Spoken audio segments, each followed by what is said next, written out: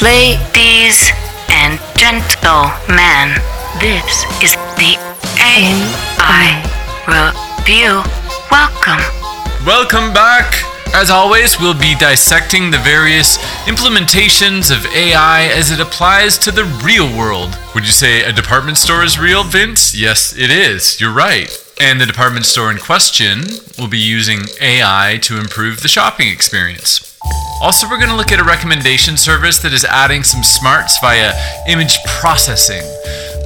Also very real.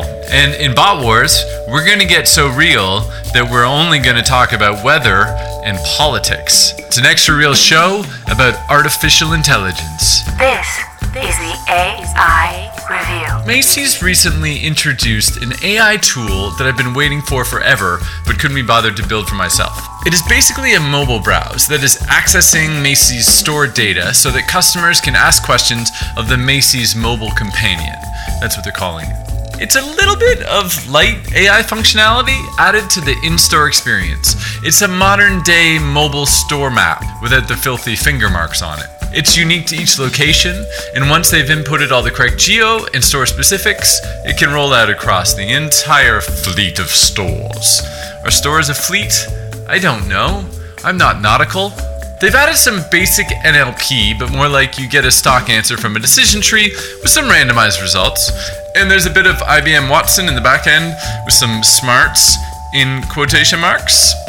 With the Watson presets, I'm assuming they're doing some basic tone analysis and natural language classifiers to make for a more human experience. Hopefully they're planning on building their own stack on Torch or similar and using their biggest assets to their advantage, which is their Macy's. They've been around a long time, and they probably have a ton of data from inquiries they've received from customers. If they have strong ICP segments that have evolved over decades and driven the linear models alongside some more generalized AI to pinpoint interesting feature relationships that don't often occur in the training data, then what you're looking at is something that could actually move the needle on in-store sales. And it's amazing how focused you can get when you isolate clusters and ask the right questions. I love that Macy's is on this kick and believe that every physical retailer should be thinking this way about the in-store experience. There's one important bit I need to mention that we haven't seen from this release. At the moment, you can't find the bot online. And this is so often the case with bots generally.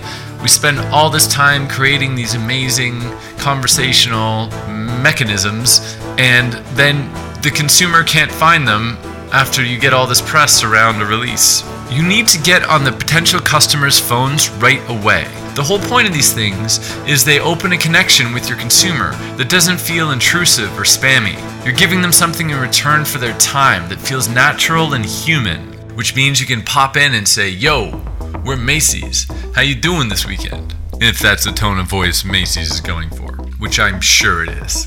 Very Microsoft. This is the AI Review. Yelp, I love you. I use you. I want you to be better. We need a better rating system for our dollar. And maybe this will help? When in doubt, throw some AI at it. In this case, it's image recognition, and it's kinda awesome. Yelp have realized that there are limitations to the current method of image recognition, and they're starting with that stuff first. The stuff you can do right now. The small stuff, but interesting stuff. By using image segmentation, they're pulling out key features they can isolate right now and using that scalable data collection to add richness to their sometimes one-dimensional posts. They're taking a massive database of food pictures that have been uploaded by users, and they're actually doing something awesome with them. So it's basically using predictive attribute labels for restaurants to help users with their nuanced needs. So when done properly, Yelp will have a model that automatically tags restaurants with rich information just from a user's photo. They say a picture is worth 1,000 words, but actually, a photo without too much noise and digital distortion can be worth tens of thousands of words, not to mention the number of transitive relationships between features. We touched on this in a previous episode, transitive as it relates to partial order relations and equivalence relations. A quick description, but without losing an hour down the transitive relationships wormhole, R over a set of X is transitive. If whenever an element A is related to an element B, and B is related to C, then A is related to C. So, in Yelp's case, Men in Miami in their 20s like chicken on pizza. People that like chicken on pizza also like chicken fried rice. Men in Miami like chicken fried rice and a lot of chicken. Those guys, they kill the chicken. Literally. The classic example, George is shorter than John. John is shorter than Paul. Therefore, George is shorter than Paul. And a really smart training model could figure out that none of them had anything to do with writing Yellow Submarine. And the recommendation engine would know not to play that song, to keep things cool with Ringo. This is what will help Yelp predict attribute labels for restaurants using user-submitted photos. And it applies to any business that uses social media as a way of connecting or researching an audience. This is where the time you've put into social can finally drive verifiable returns. It's the future, properly. Rainey has been working on this stuff a lot recently, and I've been doing a lot of research and fantasizing about a time when we'll be able to accurately identify the dish and then pair it with our own personal taste profile that we build ourselves online. And then the ingredients and the wine and, oh my god, the cheese. But for now, most of us would just be happy to have a social photo filter of the cartoon heat coming off the apple pie. Rainey, did you ever play with Google's stab at machine learning around food identification? I think it was called I'm 2 calories. I did. I gotta keep an eye on this stuff. You gotta keep it tight. They attempted to quantify the amount of calories on a plate using deep learning. It was a bit jank, but it was a bit ago. They basically determined the depth of each pixel in an image, slapped on some pattern recognition, and tried to draw connections. It was more a pairing of images based on top layer appearance. So they know a piece of pie has 1200 calories, and it was a certain size in relation to the depth of field of a pixel. And then there was something like X margin of error that they knew uneaten pie would be X calories based on size. This is the AI Review. Now, it's the moment you've all been waiting for. It's Bot Wars. I'm walking at the door, heading down the hall to step into, is it meeting room 4? Is it 4? Yeah, so just to get you ready for the greatness of Bot Wars, today we'll be pitting the Weather Channel against Google Search.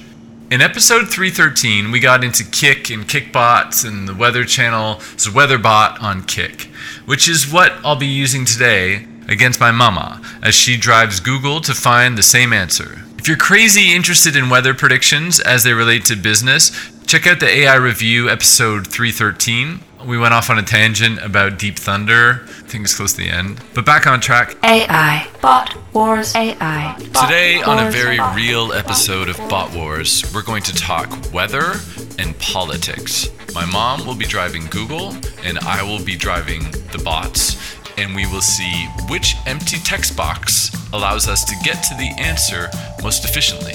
I want you to find an article about Donald Trump on CNN. That idiot. You know what one of my seniors calls him? What? They call him the Punch and Judy show. Do you think Donald Trump will be a good president? No, I think Donald Trump is an idiot. I think he's an idiot. I think he's unprofessional, and he's not going to make a very good president. At least Hillary will make at least a bit better president. Okay, so I'm back up to search again. TRUM. And I'm in the CNN bot for Messenger. Get started. I'll send you top stories every day. If you get lost, just type help, or use a few words to tell me about what you want to know more about. For example, you could type headlines, Rio Olympics, or politics. Top stories. Stories for you, ask CNN, and I just want Donald Trump. I don't want him, I just want him. Okay, this week's Something about Donald Trump. Joe Biden. Oh, there's a lot of stuff you want to I do. have 3 different stories about Donald. Usually 5 is a better number on the carousel, but 3 is enough. Use 1 or 2 words to tell me what you want to know about. For example, you could write space or politics. Show me something awesome. See what it thinks about that. Try again. Use a few words to tell me good reads. Not sure I understand what you're looking for. So they're pushing me back down the decision tree. So they haven't built any smarts into this bot to understand what someone is writing. It makes for a bit of a frustrating experience. Let's do top stories. And Trump is in the top story as well. It's interesting, they gave me Donald Trump top story, which is he regrets saying something, oddly. And when I searched for Donald Trump stories, that story didn't come up.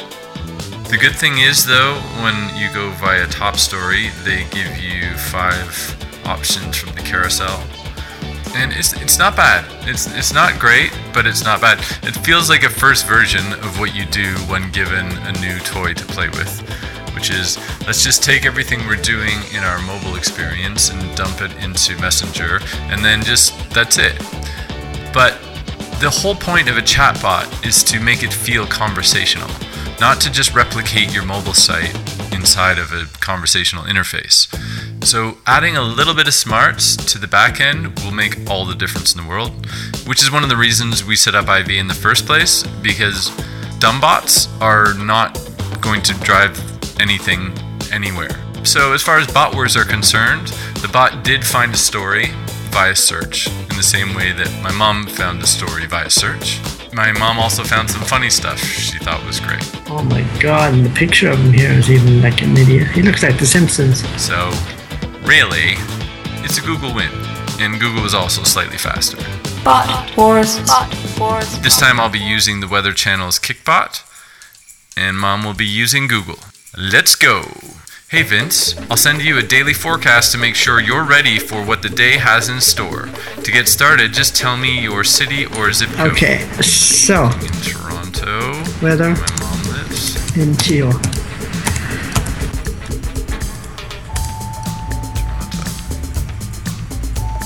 Okay. Do you mean Toronto, Ontario, Canada? Yes, I do.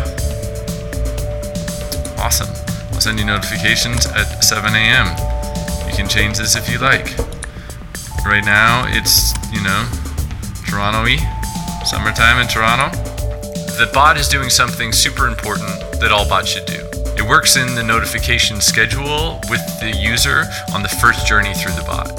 So the Weather Channel is asking me if I would like to receive weather notifications at 7 a.m.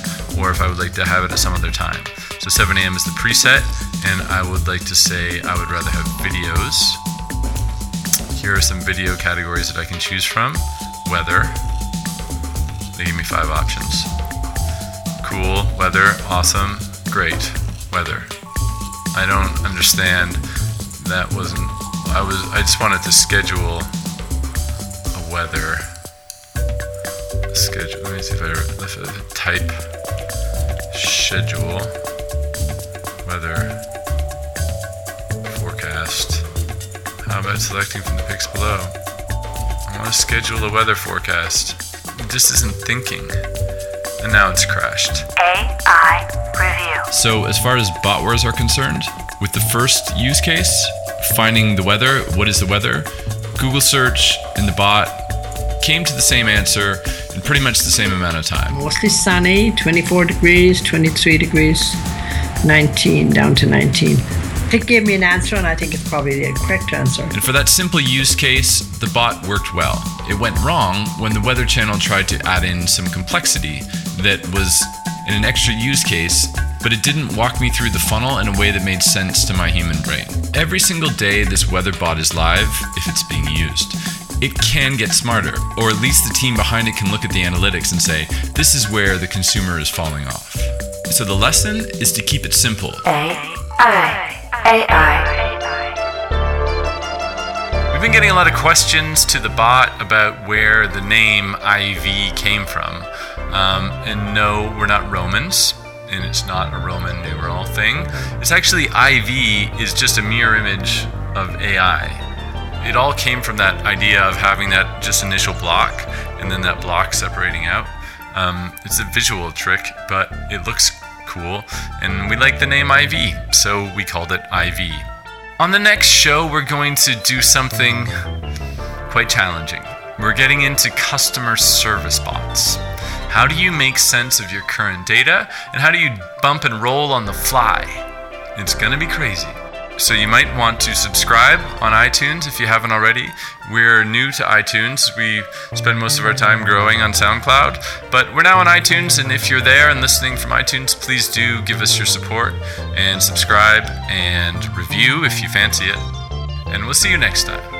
Thank you very much. Enjoy your night or day. Goodbye now.